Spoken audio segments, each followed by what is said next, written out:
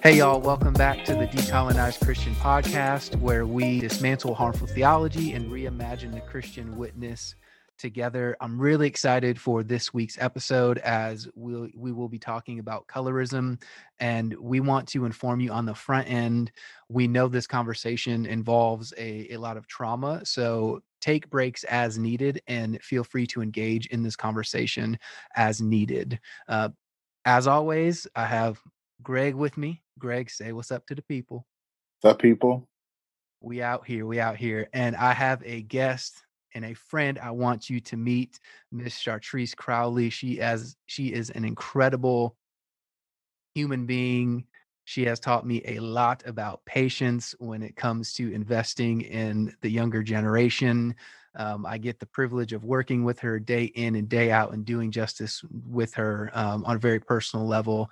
And she is a dope minister. And I want to welcome her on the podcast. So, Chartrice, we're so excited to bring you into this conversation. And I'm excited for people to get to know your story, your perspective. So we want to talk about colorism. I think this is a topic the three of us feel very comfortable talking about, not because we have learned a bunch of book knowledge and decided to do this podcast. Really, it's because we have lived experiences that confirm the research that we have both seen and heard and read about. And we are passionate about dismantling this myth, this disease called colorism. So I want to anchor our conversation in an experiment that is maybe somewhat familiar to you all listening. I know Greg and Chartrice will definitely know this. So in the 1940s, Dr. Kenneth and Mamie Clark designed a series of tests, and it's called the Clark doll experiment, Clark doll test. Y'all have probably heard about it, where it was studying the psychological effects of colorism and being segregated in the Black body. So in the Clark doll experiment, there were 4 dolls used, and they were all identical except for the color. And the doctors would ask, which doll do you think is good? And which doll looks most like you? And the overwhelming majority of Black children said that the white doll was the good one. But when it came to self-identifying which doll was them, they picked the darker skinned doll. And this led to a lot of tears, a lot of trauma for those kids. And it was used in the Brown versus the Board of Education case to say that there are harmful effects of segregation, and to integrate is to actually break down some of these barriers. So I don't want to talk about this case specifically, but I want us to begin to interrogate and talk about the feeling of those kids, as I'm sure we all on this call have had those experiences where we look at dominant culture and say, this is the good, I'm not in the good, therefore I must be something different. And so I really want to explore that feeling together. So to prompt us in, uh, what would y'all say is your definition of colorism? Me personally, I don't have I guess a working definition that I just like know. But if I think about colorism, I would say that it's a favoring of a lighter skinned person because there are stigmas or feelings of disdain attached to darker skin. And it's not really based in any logic or reason. It's just this irrational feeling that a person has um, about someone who's dark skinned. Chartrice, I am looking forward to this answer because you shared with me in private that you did a whole research paper on colorism, and I geeked out. And this is why I wanted to have this conversation with I'm you. here. Yeah. Yes, absolutely. So drop some knowledge on us. So I look at it just slightly different as a fairer skinned African American woman. Greg, I do agree with your definition. I just want to tack a little bit onto it.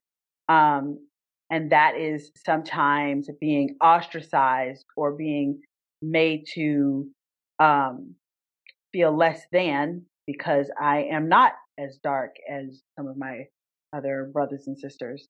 Um, that has been kind of an experience that I've had a lot of my life by darker skinned women, or well, mainly women, darker skinned women, um, deciding that I feel a certain way about myself because I'm lighter skinned. So that's been a barrier. That's good. And I think for my existence as a biracial person, I was told one time by a school admin of all people that I was black enough to play on the basketball courts and white enough to be in the classroom as well. And so I wasn't viewed as a threat. As you all both have said, light skin is preferred if people of color have to exist in a Western, predominantly Caucasian world, light skin is the more acceptable color. And what I have found in that experience, I found myself saying, um, "Am I white enough and am I black enough?" And Mm. having those two thoughts consume my mind, especially at a young age, I was kind of left feeling like, where do I fit in this world where white people are super comfortable having me around somewhat because they can tell the racist joke and I can get quote half offended, or I can even go in the black community and they say, "Oh, what's up, highlighter? Oh, light skin. Oh yeah, light skin dudes are making a comeback." And I'm like, "Didn't know that was a thing. I guess we're making a comeback. That's cool. I'm a part of something." And so having that experience is something I still have to this day, and it's something I have to interrogate within myself as well. How have y'all seen colorism in action? I can't recount a specific time where I saw it in my own personal life. I'm sure there are countless examples in like the mainstream media, but I I can't recount a specific example personally. As I stated before, I've had a couple of experiences with it myself. The one that comes to mind that was probably the most affirming that colorism exists was in college. I wrote a paper for my senior project on colorism. There's actually a book, and I before we get off, I need to look it up and make sure I give honor to that particular author and the name of the book. But um, in the middle of my senior project, this was the book that I chose to research, and well, really the whole theme of colorism. That was the basis of my research, that particular book. But I also did a lot of other research.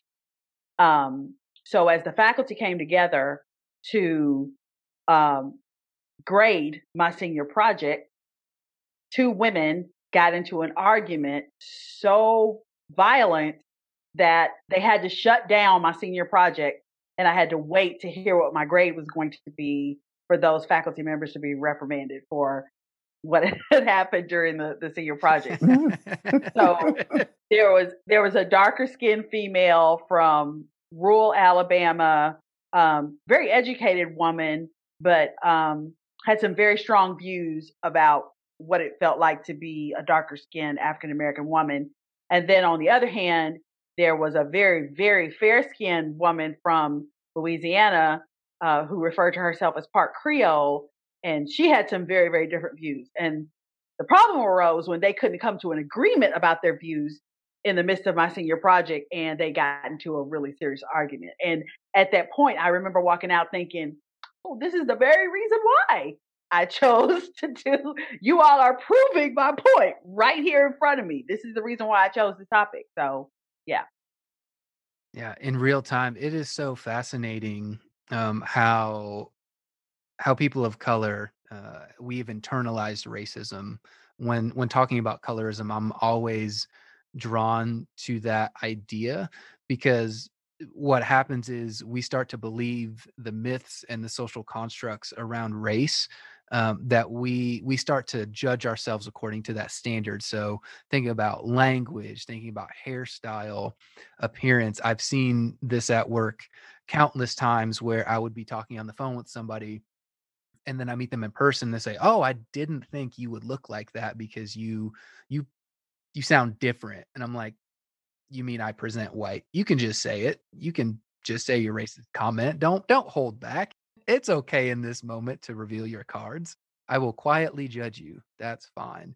Um, and I've also seen where colorism and we've internalized racism this so much that it becomes anti-blackness, and that's where I think my heart hurts the most. I was in seminary and we were talking about colorism, and I was just speaking about my experiences. You know, I've can't tell you how many white women have come up to me and said, "Oh my gosh, I love your skin tone. I would love to have babies your color one day."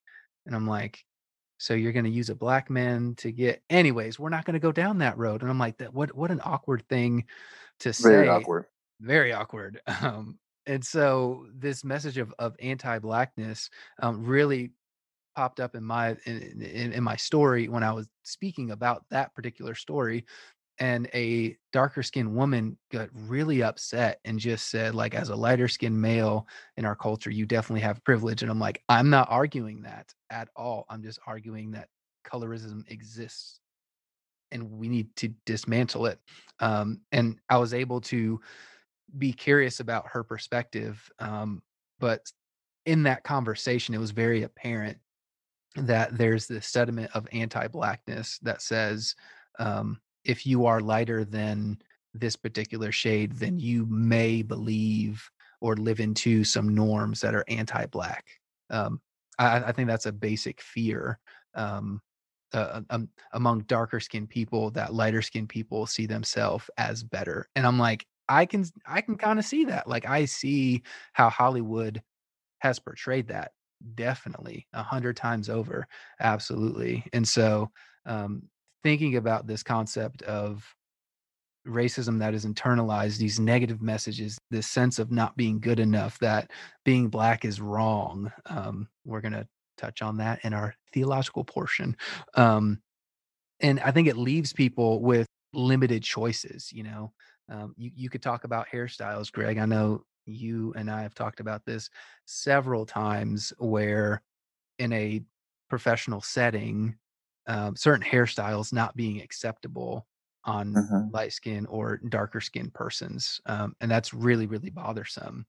And so I It's really want to racist. yes, like super racist. I don't have hair, but I will still advocate for those who want to I do don't have hair whatever either. that they will with it, you know? Yeah, and to your point about the whole lighter skin and darker skin thing, I just feel like we could definitely take it back to slavery. And I did mention that previously. We could definitely take it back to slavery just because, you know, I've shared my dad is he's light skinned, lighter skinned. My mom is darker. And so, like, just the differentiation where William, you were saying earlier, where when it comes to white people, how, like, well, with the experiment you mentioned, how lighter skin was preferred. It's just like how lighter skinned black people were in the house. They were closer to the master and the mistress of so it's just like all those different dynamics and pieces kind of just have led us to where we are today amongst ourselves as black people. Yeah, so that, I mean, when you said that, Greg, that kind of reminded me of just some of the things that African Americans have said to one another that's rooted and grounded in field help, house help. You know Hmm. what I mean? And how it gets into, that to me, I believe that's where the whole narrative of a lighter skinned person thinks they're better because of that. Because of, Absolutely. you know what I'm saying? Because of what we experienced in slavery. And, just seeing some of the adaptations in movies and books and stuff over time, you see that played out, where not only are they believing that or being made to believe that, it kind of becomes um, a way for those that are in charge or those that are, considered masters or whatever you want to call them to play the, you know what I'm saying? To play the two parts, to play, you know what I'm saying. I don't think I'm getting it right what I'm trying to say, but the to continue the fuel of that, you know what I mean, by kind of standing in the midst and treating this lighter skinned person this way because they're in the house, and treating a darker skinned person this way because they're in the field, and they both see that, and they both experience, how they're being treated by slave owners, by masters, and by their I forgot what they call them, those the overseers, that there's a big difference in the way that they're treated. So then what does that do? That causes a rift between, two people that are African American, but because we look the same and are being treated the same, we begin to hate each other. When you made that comment around um, the master separating these two groups, I immediately thought of power dynamics. That's the most Mm, basic way to strip power from people, is to pit them against each other and to say only one has access to justice or to privilege or to power. We were talking about how there are borderlands and there are centered things in our culture. So, folks who are centered are white evangelical males. Like, that is, especially down the South where we live, like that is the norm. And anything outside of that is the borderlands. And so, by having these two distinct groups, I think the power dynamics align themselves in such a way that lighter skinned people are closer to the center. They may be in the house, but it's not a home. They are in the house, but it's not a home. But and yet that access to better accommodations is there. And so I'm just thinking out loud here, to begin to dismantle all of that is to really say, hmm I'm not going to pick up that power. I'm gonna lay that bare. And in my life, I have tried to in white spaces not pretend that I speak for Black culture, but and yet start to call out some things that are anti-Black. And that for me has been really, really healing, as people look to me and they're like, oh, well, he's lighter, he's brown. Let's talk about racism with him because he may understand a little bit more from where I'm coming from. I can't tell you how many white men in these last couple weeks have slid into my DMs only to get crickets when I ask a question about, like, what do you want my thoughts about? Um, I'm a safe option because of the color of my skin, and I can't help but wonder, if I was a darker skinned male, would you still come to me, or would you have some type of fear? Uh, it's just, when I sit here and think about it, um, there really is a stigma attached to darker skin, and like I just don't, I can't really even fully describe it or put it into words, but um, something that just came to mind. There was a textbook, and like textbooks are really bad for this about this, like depicting a certain thing a certain way. Mhm. And there was a section. I have to go back and find, it was a Facebook post, but there was a book, and the chapter was about stigma, and it had like a Black person being arrested Oh, Lord Oh Jesus. as wow. as the image for the opening page of the chapter about stigma. And I'm just like, who approved this? This is like, why would you do Yes, this? go with this image. Yeah. And so again, it's like when we see these images, when we see the depictions, when we see the movies, the TV shows, and true enough, some of them are grounded in actual historical truths, like Underground, for example. Underground was a great show. It was on for hmm 2 seasons. You know, clearly depicted. You had Johnny Smollett playing, and she was one of the house ladies, and you had Aisha Hines was Harriet Tubman. So it's like, even with that, you just see the truth of it depicted all the time around you, and so you just begin to internalize it, like you were saying, William, and then it becomes a reality for people. Once they internalize it, it becomes real to them. One of the things I would love for us to talk about is, how have you seen theology weaved into this idea that based on the color of your skin, there are presuppositions I have to make, and there's almost these unspoken kind of rules that people live by when they interact with different people of different colors. How have you seen the impact of colorism actually creep into our our theologies? That's a good question. Um, I don't necessarily know, like, I guess if I were to say, like, racism bred colorism, then I would start with racism. But to specifically talk about colorism, uh, I can't necessarily pinpoint within any theological framework where, like, people would, I guess, extract, like, principles or extract information to justify colorism as they have done with race. So, like, how do you see the theology intersecting with colorism? Me? Yeah, you, William. Yeah. I asked the question. That means I don't have to answer I it. thought this was a dialogue. I'm kidding. I'm kidding. Yeah. So back in, I think, the late 70s, the Mormon church actually didn't allow Black people to take leadership within the church. It was a widely held theology that Black people somehow received their darker skin because of sin. And if you were to not sin as much, then you would be lighter.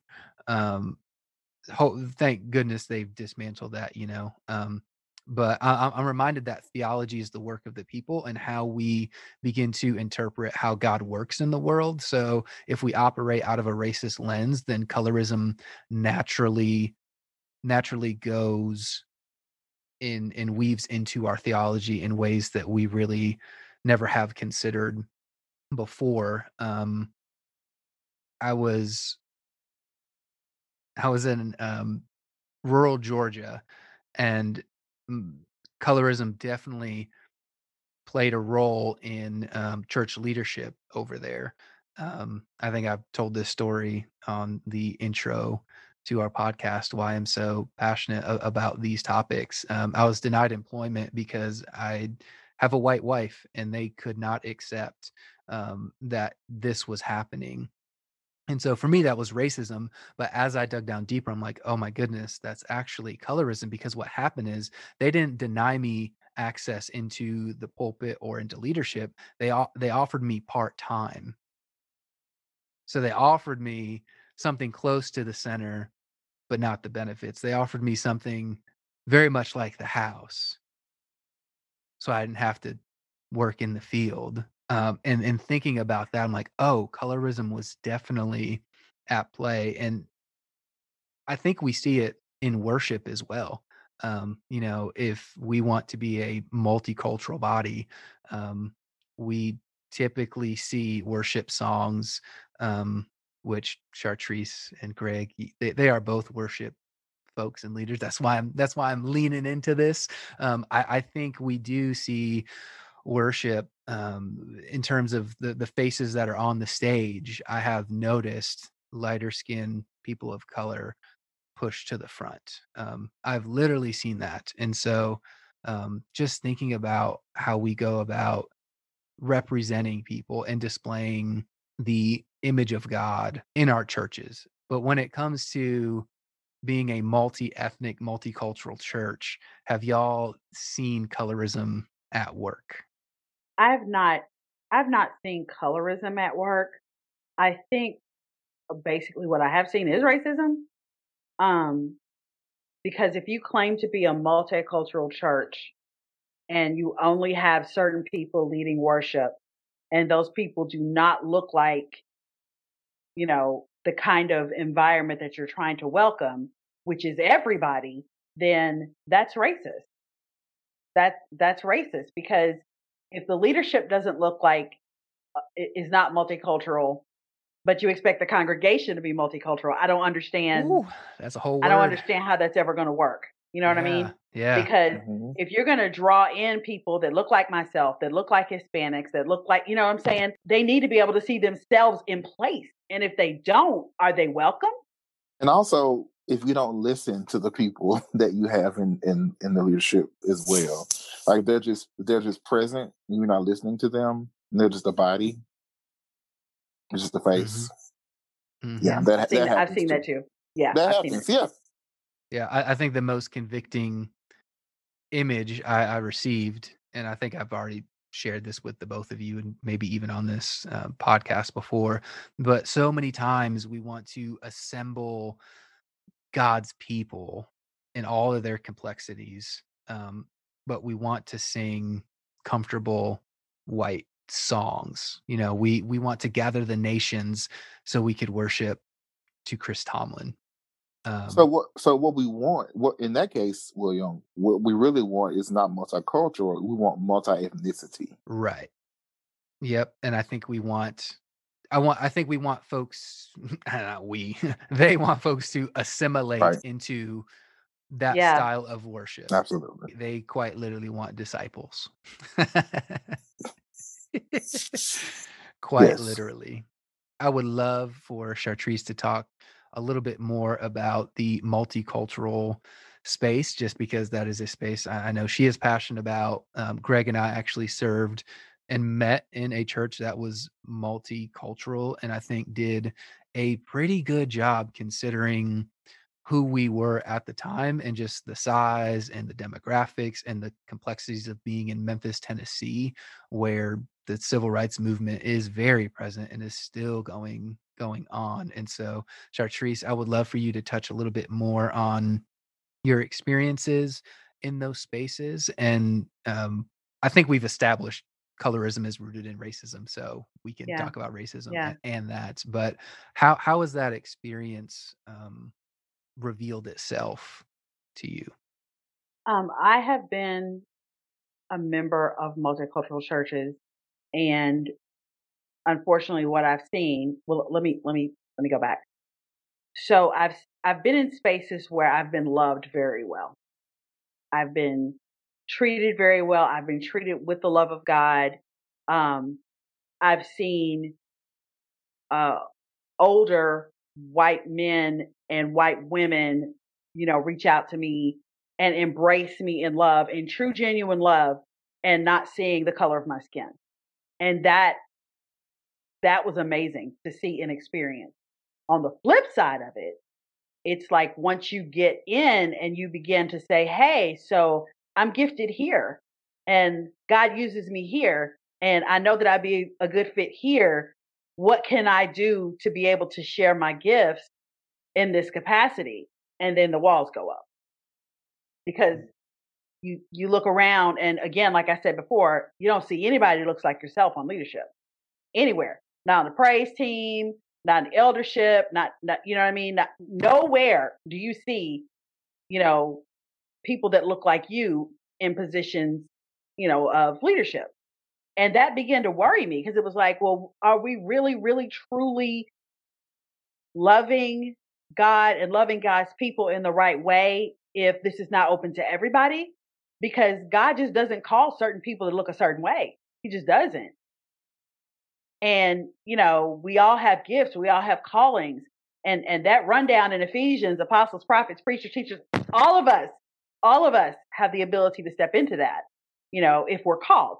So it was disturbing to see that I could love you so well, but that is only going to be to a certain extent. Is that, and I don't know if it was the intention, but that's exactly what it felt like. It's like you won't go beyond this place. This is the line that you won't cross. And that was really disheartening for me.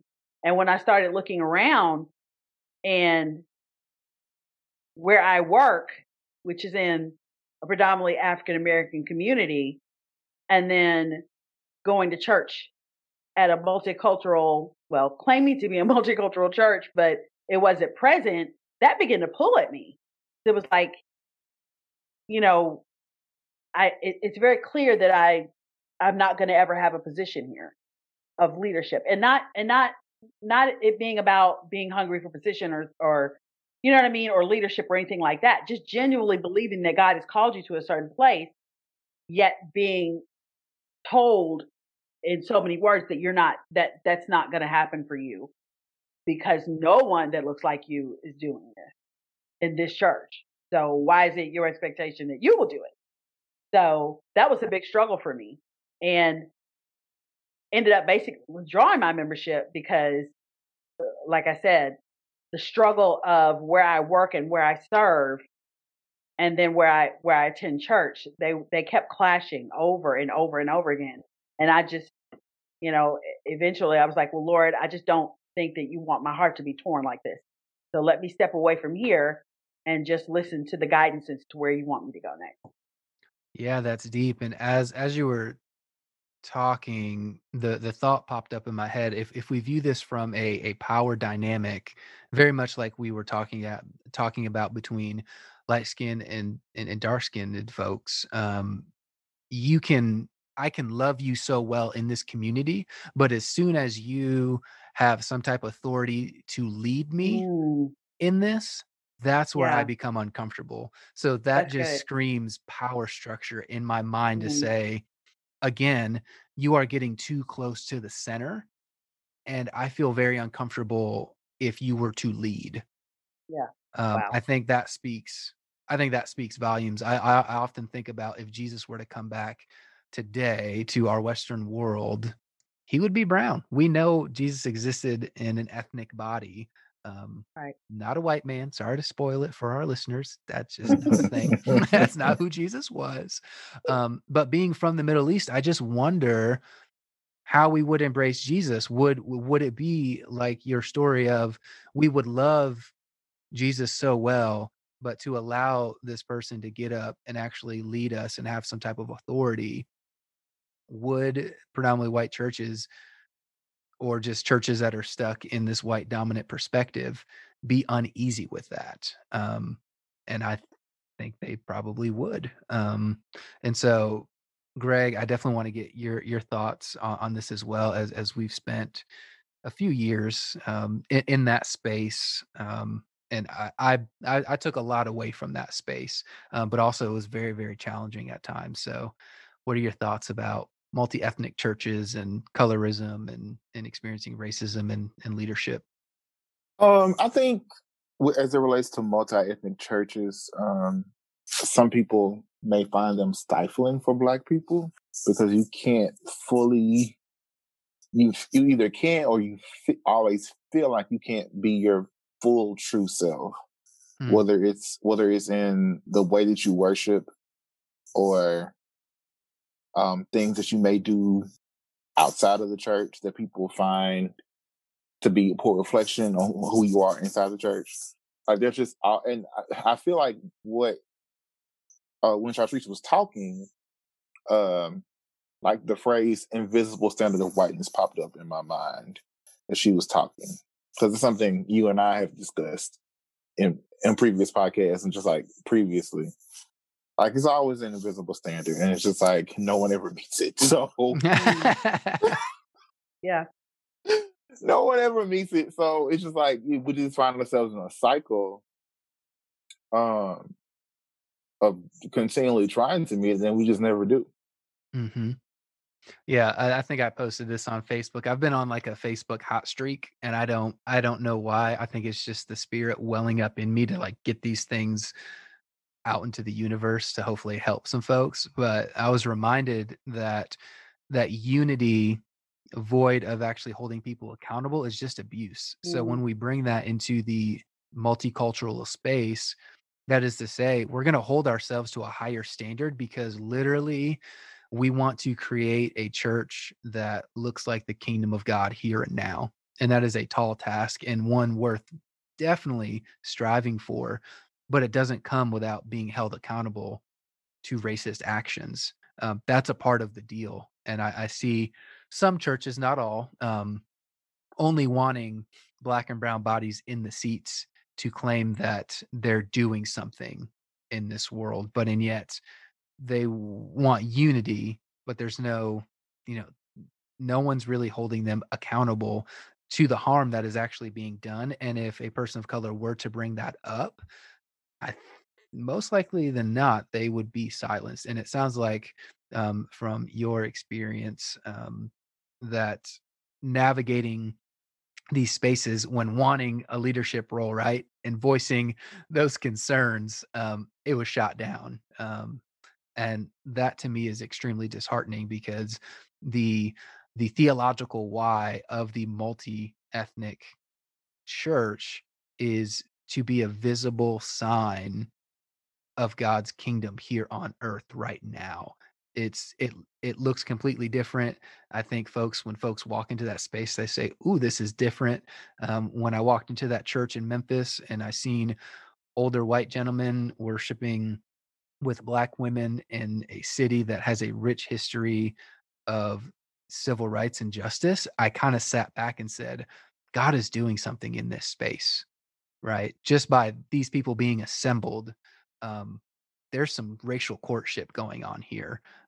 There's something brewing. God is at work in this church and God wants to do something special. But at the same time, we must be held to a high standard and we need to be called out on our blind spots. That experience has really taught me not how to run a multi-ethnic church, but just having a heightened awareness of I need to be held to a high standard. And if I'm straying away, I hope somebody would say, "Hey man, that was not cool. Like you actually did harm."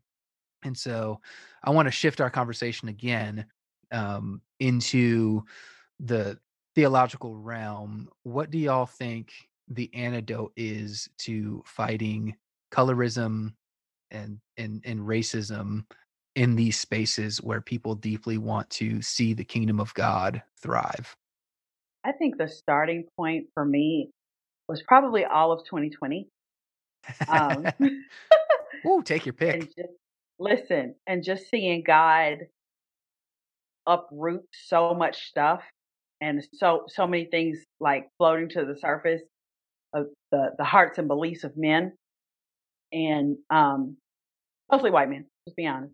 Yeah, And I no shame think, here. yeah, I honestly think that's the starting point first of uncovering what's really there. And now that we know what's really there, our next move needs to be restoration. Thing is, everybody has to be on board for restoration. And I cannot stand hearing said over and over again, well, we need to operate in peace, we need to operate in love, and we do, but it's not just us. You know what I mean? So you know, it it it, it makes it look as if Black people are supposed to be quiet and accepting and peaceful and loving and operate Christ-like and all of those things, but they're only set for Black people. While some white people, because I won't say all, some white people are just, allowed to believe the toxic things that they believe and still be Christian. And it's like, how can you live in that space?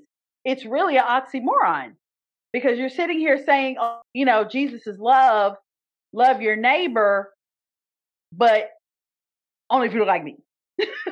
Yeah, yeah. It's literally abuse. That's why I use that language. It's literally abuse, Absolutely. and it's toxic to say, "Hey, someone who has experienced abuse, you have to forgive, you have to find joy, you have to Hmm. make peace." And it's like, that's not how it works. No way. Mm-mm. That's not And how let me you. tell y'all something that I saw, and I wish I'd have kept the video. It brought me to tears. And I have no idea what city it was in. I don't know what church it was. I don't know anything. All I know is that these white protesters, y'all may have saw it too, came and kneeled before Black protesters. And they said, we repent for the crimes against you as African Americans. We repent on behalf of our ancestors for the things that were done to you from people that look like us. But we want you to know we love you and we don't feel like this. I think that's where we start. The problem is going to be getting everybody on the same page to understand there needs to be repentance. There needs to Mm-hmm. be a turn. We cannot continue in the same vein because It's wrong. It's just, I don't know any other way to describe it. It's just wrong.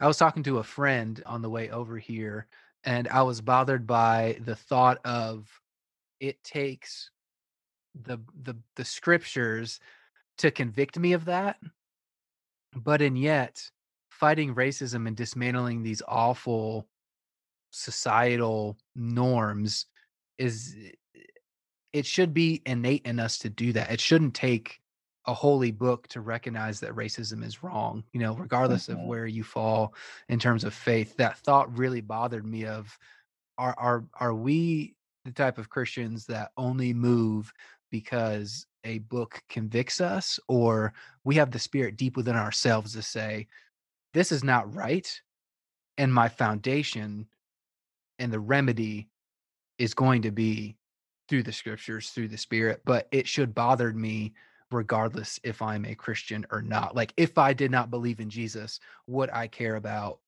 my neighbor? That thought Mhm. really, really, really bothered me as I was driving in today. I do know what you're talking about, Chartrice, and I got goosebumps just hearing you retell it. What a beautiful image of restoring power back to Black people. Mm, yeah. Being able to say, "In this moment, you are centered and my whiteness is not centered." I think that Hmm. that was Yeah. most moving for me. Like, I know the cameras are gonna be on me because 'cause we're a massive crowd of white people, and I think culture expects us to act a certain way, and for them to just completely relinquish that control and say, "We're not gonna center ourselves in the conversation, we're just gonna repent." Because when we repent, we don't center ourselves in it, right? We center God, and we say, God, I'm available to you. And so that is a beautiful picture. And the sincerity was so present, and it just really moved me because I've heard of things like that happen before, but I've never seen it with my own eyes. Powerful stuff. Greg, you got some thoughts? I don't. No? I don't. I know. I know you're shocked. Yeah, I am. So y'all are both educators to your core, and I love that, and it's a gift I wish I had. I know where my gifts lie, and education is certainly not one of those things, even though I pretend to sometimes. Is there anything that y'all would like to share that you haven't shared already? Yes. I want to share a couple resources for the people.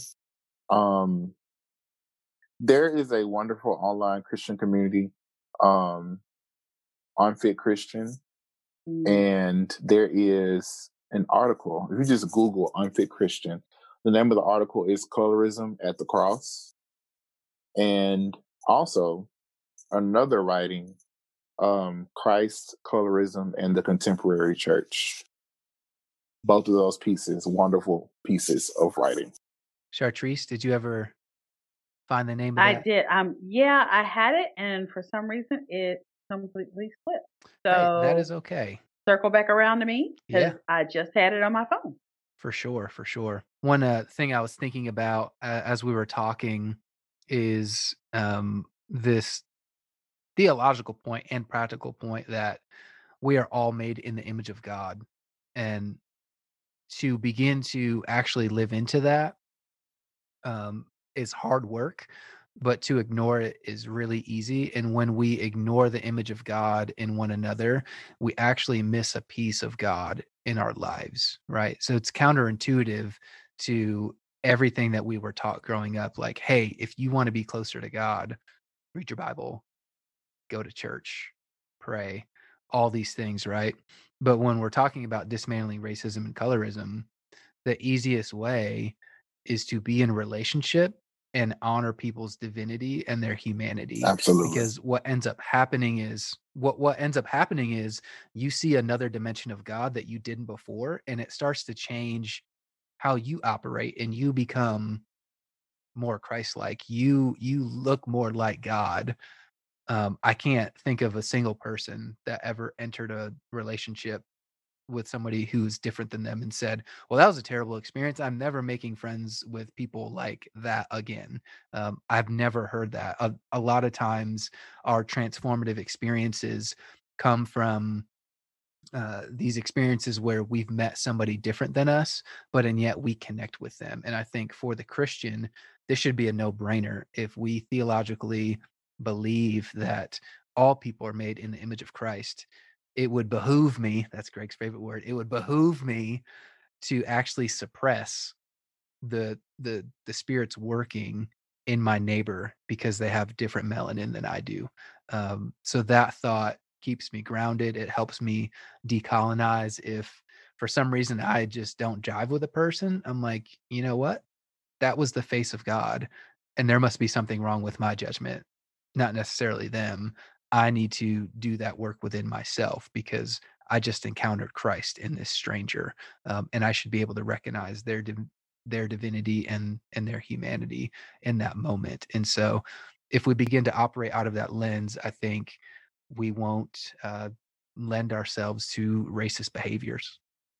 Yeah, so I wanted to give homage to the authors of the book. It's called The Color Complex, and it's by Midge Wilson, Kathy Russell, and Ronald Hall.